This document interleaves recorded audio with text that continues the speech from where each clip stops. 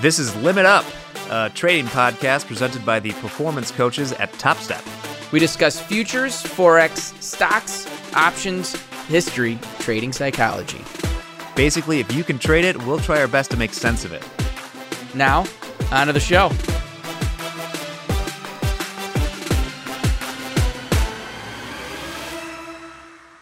All right. Hello, everybody. Welcome to the Limit Up podcast, the audio arm of TopStep. Dan, I just got back from vacation. How you doing?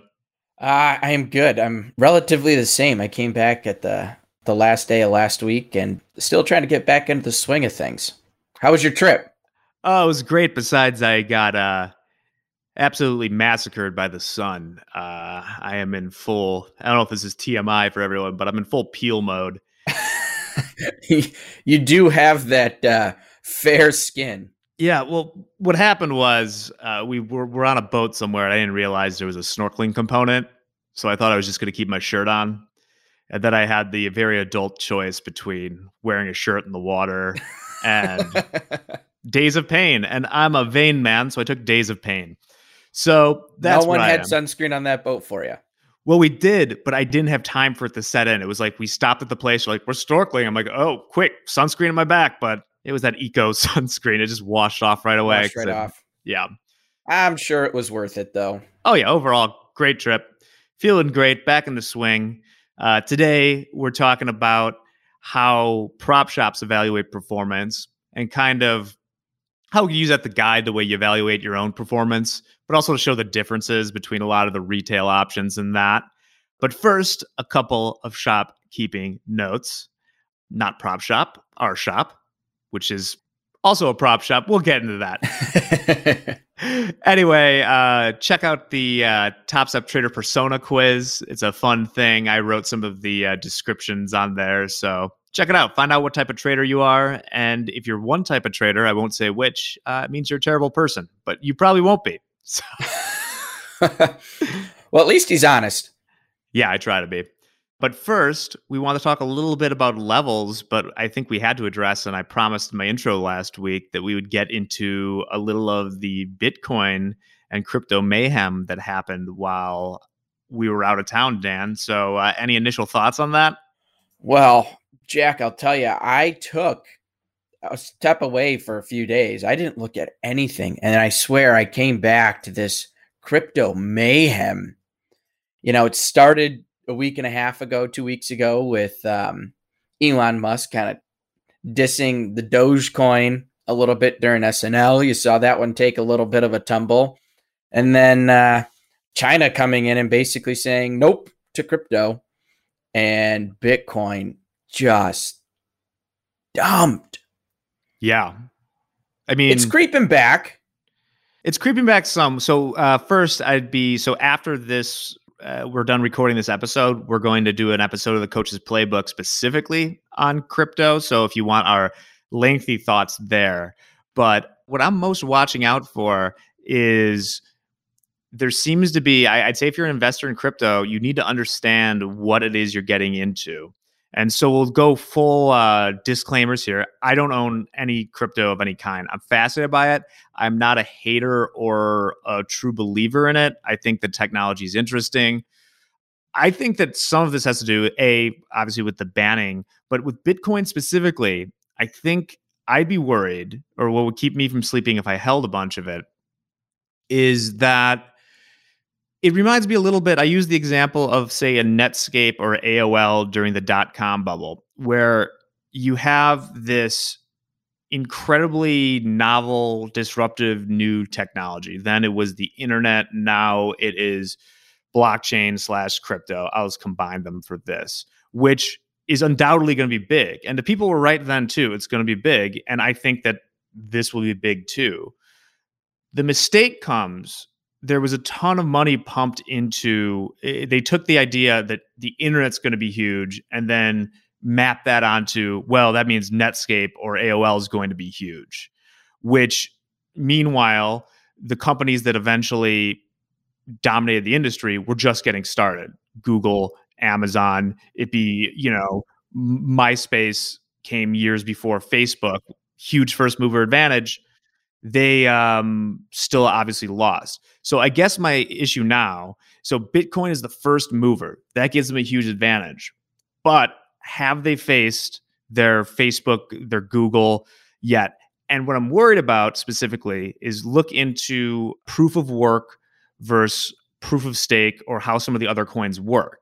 And the reason now we're hearing about all this environmental concerns with Bitcoin, you don't have to be an environmentalist to not like where that is going, because it speaks to a larger possible flaw that I think could eventually lead to, what do they call it, the flippening or whatever, if like Ethereum were to overtake Bitcoin. So I'll let you talk first, Dan, and then I'll go into that for a minute. Yeah. Well, just to be clear, I've had some Ethereum for quite a few years, and I have bought a little Dogecoin just to get on the bandwagon a little bit there, not expecting much, but I figured, you know what? What's a few $100 if this thing turns into, a $50,000 coin? Hey, I'd be a happy camper. But, I think ultimately it really comes down to I think you use a great analogy talking about the .com bubble, right? AOL, Netscape, we all got the discs in the mail, use this disc and connect to the internet and download that. And it was a great idea, but the industry evolves and people grow from it. And I think crypto is the exact same ways. I think Bitcoin, and I could be totally wrong, really is the industry leader at this time. Do I think it's always going to be that way? I don't know. I think you've got a huge advantage, the fact that the CME has brought that in as a tradable product. I think they want to do Ethereum, though, too. I think Ethereum is coming. They're working on it. They already have it on their website. I was looking at that yesterday. So they're really opening this up. And the one thing I want people to be thinking about, if you're going to start trading this, look at it as a commodity. You trade soybeans, right? It doesn't mean you're a soybean farmer. It doesn't mean you're going to be stockpiling your garage full of soybean. You're just looking at it for price action and looking to take advantage of the market. Be the middleman. I think the same principle needs to be applied to the Bitcoin stuff and all the cryptos. Be that middleman. Don't be a hoarder or a holder or a storage place for it. Be that middleman. Try and take advantage of some of the moves if you're going to get involved in it. And if you treat it like it's that commodity and not an actual asset that you're going to hold, I think that's going to lead to more opportunity with the idea of crypto, because I do think blockchain is the future of where we're going. No doubt about that. It is an amazing piece of technology for money transfers. How it works long term, that'll be the question. I really don't see any governments jumping on the bandwagon of saying, all right, Bitcoin is our new currency. I just don't see that being the case. You owe it to yourself to, even if you're we always preach diversification, but you owe it to yourself too, if you're a crypto bull, or this is true of any asset that you're like holding long term, at least read the counter arguments. All right, at least be familiar with those things, because I think there is the way Bitcoin works with proof of work basically is it takes more and more energy to mine it while it's valuable. And there are questions as to how that will work in the long term. Because, for instance, and not even just like the environmental thing, it's that eventually there will come a date, I believe, and people email me if I'm wrong on this, but there will come a time at which there will be so little Bitcoin left and it'll be so hard to mine that counterintuitively people will just like drop out of it. And then that's when certain security features come into it, right? Because Bitcoin operates on the fact that you need 51%. You need the buy-in of the blockchain, right? And that works while everyone's in good faith trying to mine, but there could be something that happens later if people drop out of the system on that. Versus some of these other coins operate completely differently with a proof of stake system, which doesn't give people incentive. It would someone who gained 51% would have zero incentive unless they just absolutely wanted to see the world burn. So it basically bases how much you can mine or get based on how much you already have. So it would mean you actually had to own 51% of the currency to do something like that. Anyway, just something to look into. I would be very careful getting in there, but as Dan said, be a middleman. There's ways to trade Bitcoin now. The micro Bitcoin futures have been super interesting, something we'd obviously love to add to the Top Step program at some point. But I guess my takeaway is just be careful and do some counter research to whatever thesis you have. And I don't care if you're in Bitcoin, Ethereum, Dogecoin, whatever. Ripple. I can name, there's like 900 other altcoins that are out there. One thing I will say though, just for, for people being cautious out there, one thing that I've recognized is I'm seeing a lot of people in the world that are not traders, that are not investors, that are posting all over Facebook, buy Bitcoin, buy Dogecoin, buy it all. Let's go. And those are usually signals to me to back off. Well, you know why, and this is the architecture of a bubble in general. When it's going up, all those people, the true believers, are there and have the capital to buy it while it's going up. So like the person that buys Bitcoin at 50,000, what I'm saying is those buyers might not be there if it corrects. Right? Because that person's already bought it for 50. If the rest of the market, besides the true believers, say is only going to pay 20, well, then you got a long way to fall and there's not going to be a lot of liquidity getting out. Right. And it's limited quantity. And I think that's a key you have to be thinking about. Most commodities that we trade every year, more is coming out, more is continuing to be grown. There are more things coming, constantly more supply coming into the marketplace. That's not the case with cryptocurrencies. They're limited. There is a finite number. At some point, we're going to stop having it. And then that's going to create more anxiety, more excitement, more action around the price of it. And that's where we want to really focus on being the trader, the middleman, the active money manager when using crypto. Well, speaking of being a trader, I thought for a topic today, we could talk about how prop shops evaluate performance, because there's a subjective component to evaluating your performance trading, and there's real metrics that firms and things like that use. And I think we encounter a lot with people in the Top Step program sometimes. I mean, Dan, you deal with it more. I think that there's sometimes a disconnect between people are often entirely results, and I think less of the probability of how they arrived at those results, which is something that's probably that wouldn't fly if you want to think about risk management from a professional standpoint. So I don't know if you have anything initial to say. Well, yeah, first off, I think, Top Step, we talk a lot metrics, right? We talk a lot targets and goals and, making certain amount of money and doing it in specific ways. You get to the prop firm, obviously, if you've got a history of trading, they're going to look at your history, right? That's the first thing we're going to look at. But it's not so much about how much money you've made. It's how you've made it. And that's the bigger question. And there's a lot more that goes into getting hired at a prop firm versus, in this retail world of like funding traders. There's a lot more detail that's involved from, one of the questions that was always asked at my prop firm was, okay, you have X amount of money. You need to go from this point to this point. How can you do that? And you have to think critically and fast, right? Because when you're managing a position, you don't have time to think all the options. You've got to be quick and you've got to find a way to make that money, because we know. Could you clarify a little bit when you say where to where? What do you right? So like one prime example is like you've got $100. You need to go from Chicago to Dallas. How are you getting there? You don't have a car.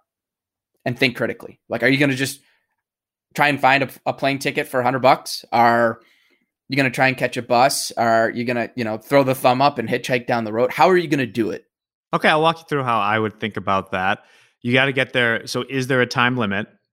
You need to get there as quickly as possible. As simple as that. So I'll go through how I evaluate risk. What is the upside of getting there and what is the downside of getting back? Or what is the downside of not going? Say I don't go. Is it just that I don't get this job? Or there you go. You don't get the job. If you say I'm not going to Dallas, then I'm going to say, well, then shit out of luck. So I would say something like there's a lot of ways. Then you start thinking like, well, am I comfortable? How much risk am I comfortable taking on? Because I might not be able to find a flight for $100, but I can find a flight for $200 probably. So maybe I just go and figure out a way to turn 100 into 200. Bet it on black. If it's a risk that I really don't want on the other side, like if I want to get there quick, and I know I got to get there quick or else, I'm going to take more risk to get there quick. That would be kind of how I would think initially about that. I think that's usually typically one of the big things that they were always looking at was you have probably not enough money to just hop on, Priceline and find a cheap flight. How are you going to make it? You can't take extra risk right? You only have $100. How do you turn that $100 into enough to buy that plane ticket? I got it. I drive Uber, and then I You just don't have a take. car, remember? Oh yeah, but I could just work for some. Like I bet I could call someone up and just. I'll have to think about this one through when I'm not doing this. And that's the big thing that they, was always what was being looked at, was just how quickly can you think? Because where I came from, my world was, not the cut and dry outright futures trading. It was options, spreads, and there were a lot of different ways to skin the cat and make some money. And you've got to be quick to figure that out. So you put on a position and the market starts to move against you, right? But you're hedged. So you have two different ways of making that money. Well, you know what? I'm losing on the options. How do I make money on the future side of this, or vice versa? And that was the whole point of this, was how quickly can you think through options to get to something? Yeah. Payday loans, all sorts of things. So now you got me thinking. Yeah. Right. Do you do a short-term loan and say, all right, if I get to Dallas, I know there's an opportunity to make money. Do I take a short-term loan? Well, that kind of increases the risk. But do I find a friend and borrow his car for a week to make $100 on Uber? Yeah. So I love that question. And I just love the way that sums up everything, because I feel like sometimes when we see people that just pass objective measurements, they say, hey, I just made this much money. But then you think about, like, it's the equivalent. So their why for that Dallas question, they might be doing the trading equivalent of like going and trying to rob a bank and getting enough money to fly the plane. It's like, did it work? Sure. But the downside of that strategy is really, really bad. Right. It goes into the combine too, of the concept of, okay, I made my profit target, but okay, how much was the risk overall getting through step 1 and step 2 of the combine? How much risk did you take? How many times did you, hit that trailing max drawdown or hit your daily loss limit? How much did you have to work to get through that? And how much risk were you taking? And those are factors that, from the prop firms, that you are looked at, right? A guy comes in and says, I made $1 million last year. Cool. Would love to have $1 million trader at the firm, but what kind of risk were you taking to get to that? Were you risking 250 grand a day? Were you taking swings where you're down $1 million, up $1 million, you're down 500, up 500? Were you taking that kind of swing? Then the firm is looking at it and going, you're taking a lot more risk just because you're making a shit ton of money. You're taking a lot of risk, and I don't want that on my accounts. Ultimately, every prop shop in the world is going to measure you on one thing, which is how efficiently you use their capital. And there's variables that go into that. As Dan mentioned, it's the size you trade is the one to think about, but it's also the volatility of the products you trade, and basically how much those two things together affect how much margin or how much money they're going to have to put down to do it. So I would much rather have someone that could, make me 10 grand using 10 grand than somebody that can make me 50 grand but used 100, right? It's just simple math like that. Right. So the prop firms look at you as an investment, and they're going to invest X amount of money. Let's just say it's 250 grand to get you going and into the markets. They are looking at it, and I don't think any firm is expecting that if I'm going to back you with 250, you're going to show up the first year and say, here's 250 grand, right? I don't think that's a realistic thought right away. Yeah. They expect you to start slow. If you can turn that 250 into 100 or 150, that's, realistic for them. They're not looking for 100% return on the year. They're looking at you as, okay, I need you to continue to grow this account so I can continue to take my cuts. And everyone's different on how the system works and how you're getting paid, but you got to think about that. You're an investment. They're not looking at you and saying, here's money, go trade it, and whatever happens. They're going to shut you down. They're going to get into your systems. They're going to be making sure you're following those strict guidelines. And the second you deviate from what you're supposed to be doing and you take a little bit too much risk, maybe the first time it's going to be a crack upside the back of the head. It's not a little slap on the wrist. It's a good little crack. They're going to let you know you screwed up. Yeah. And they may lock you out for a week and say, no, you're not in the live market right now. Slow back down. Go paper trade for a bit.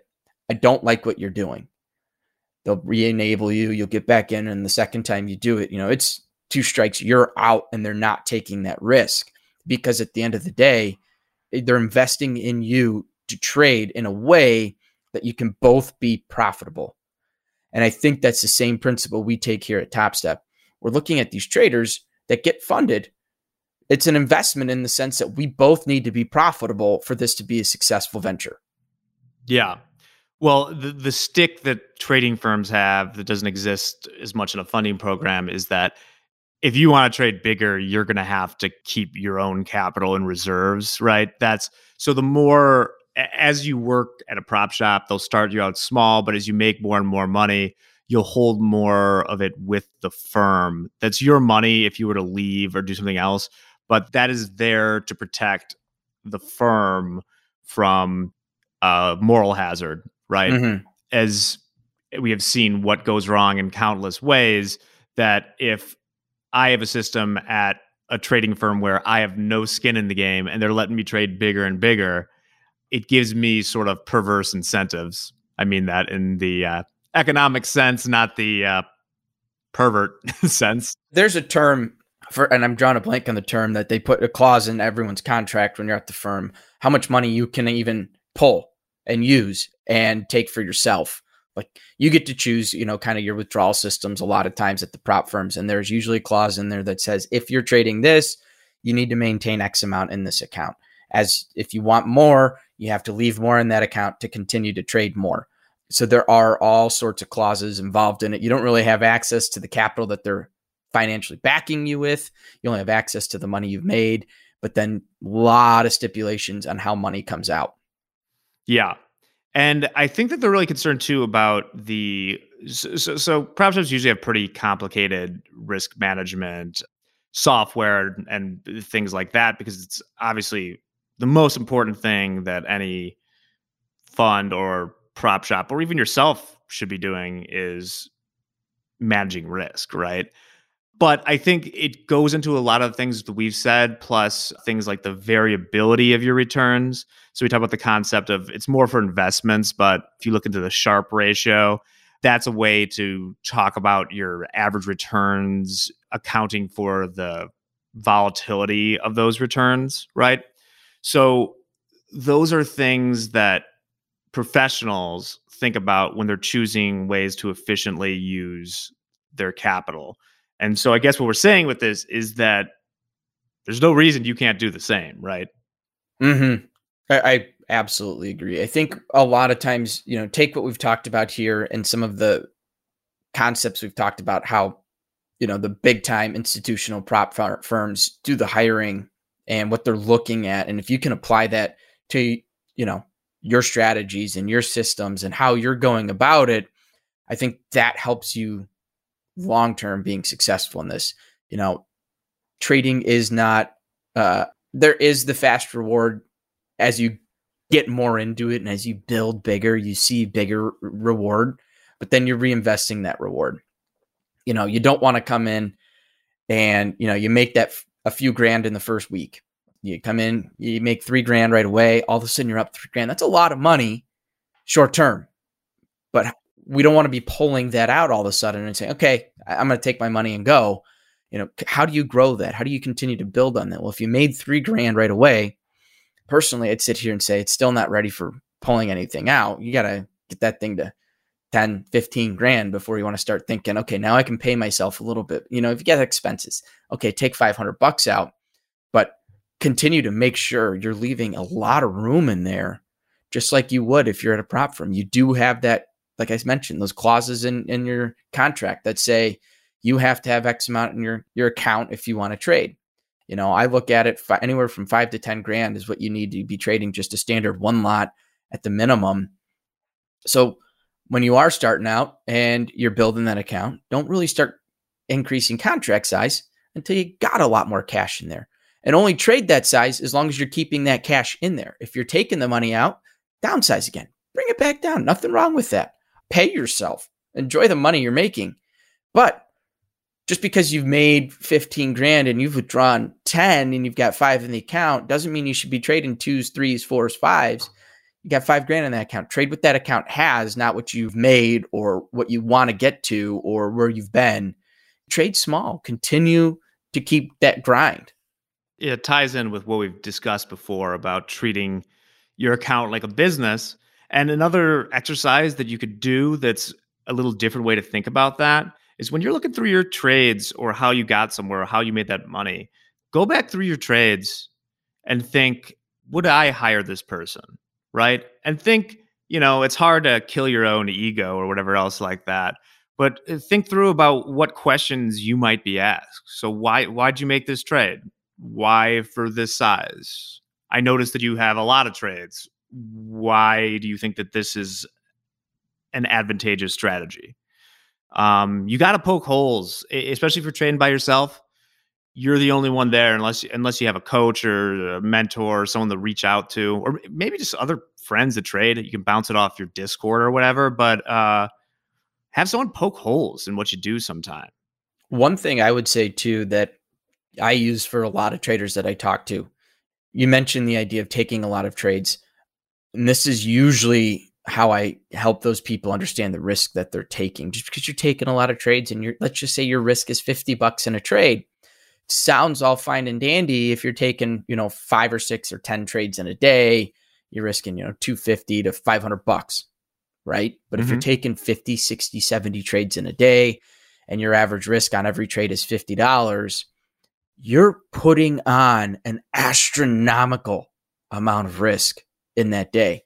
Let's just say you take 100 trades in a day, which I think a lot of newer traders out there are extremely active and trying to find what works. If you do take that 100 trades, well, if you're risking $50 in a trade, that's $5,000 of risk. Now, just to be clear, if you keep there's a bell curve there where right. What you're saying is right, though. You could lose a lot more than you think from that. Right. You start to get accustomed to high trade numbers, that taking 50 trades in a day isn't a big deal for you. When you start to do that, when you have those bad days, your losses become much larger. And all of a sudden you go, gosh, man, I didn't think I was getting that bad. I wasn't worried. I've never come this close to hitting a daily loss limit or something like that. Well, because you've gotten so accustomed to taking 50 trades in a day, let's just say the first 25 are losers, but you're like, you know what? I've come back from that. I've had, I usually take 50 trades in a day. I'm a 50-50 trader. I'm going to be able to recover this. If you're taking 250 or 25 trades and you're losing $50 a trade, that's a lot of money against that you don't want to be risking. Yeah. Although the good news is if you manage to lose 25 trades in a row, you're strangely enough maybe the best trader ever, just in reverse, right? It takes extreme skill. I couldn't pick 25 directional losers in futures if I wanted to. If you gave me years, I think if you're trying, if you're start making money, yeah, I mean you can start hitting. Yeah. Oh, I was gonna say if you're trying, yeah, I could just hit and lift bids and lose a bunch of money in a row. Oh yeah.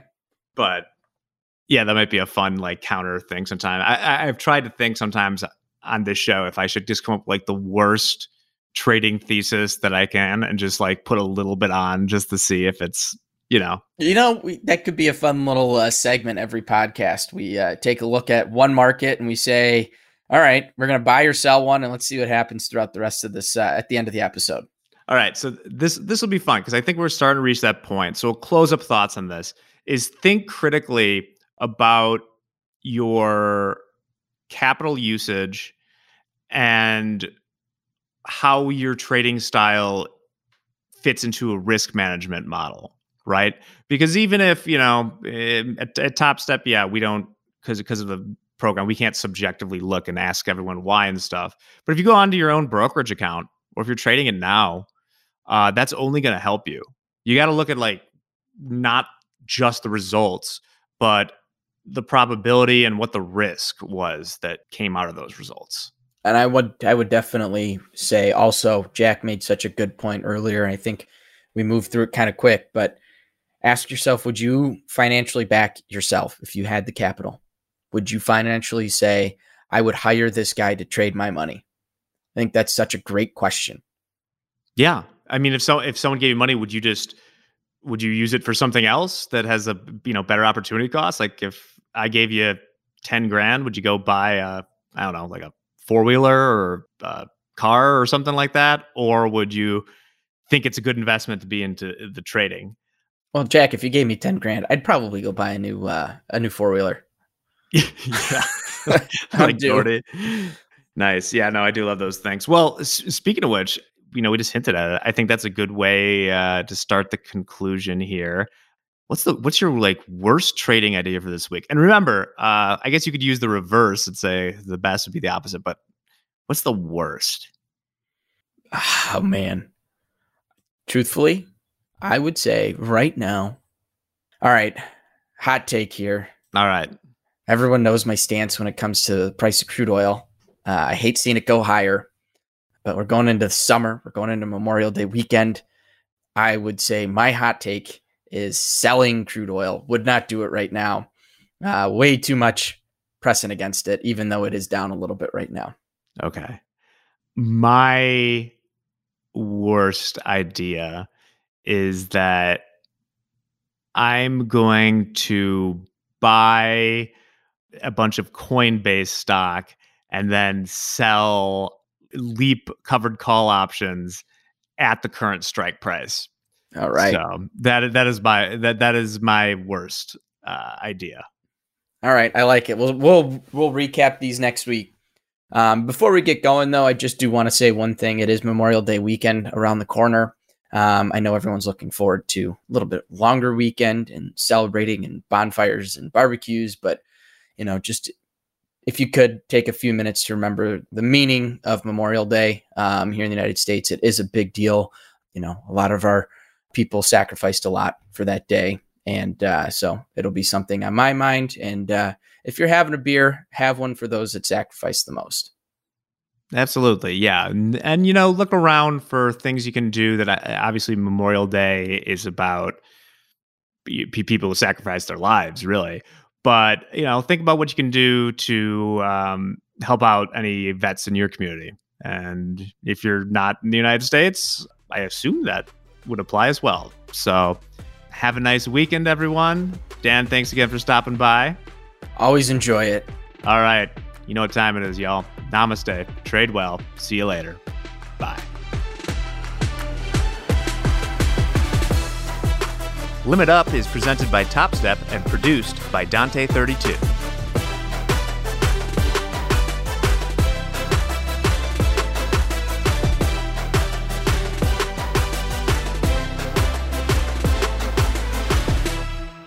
Futures and Forex trading contain substantial risk and is not for every investor. An investor could potentially lose all or more than their initial investment. Risk capital is money that can be lost without jeopardizing one's financial security or lifestyle. Only risk capital should be used for trading, and only those with sufficient risk capital should consider trading. Past performance is not necessarily indicative of future results.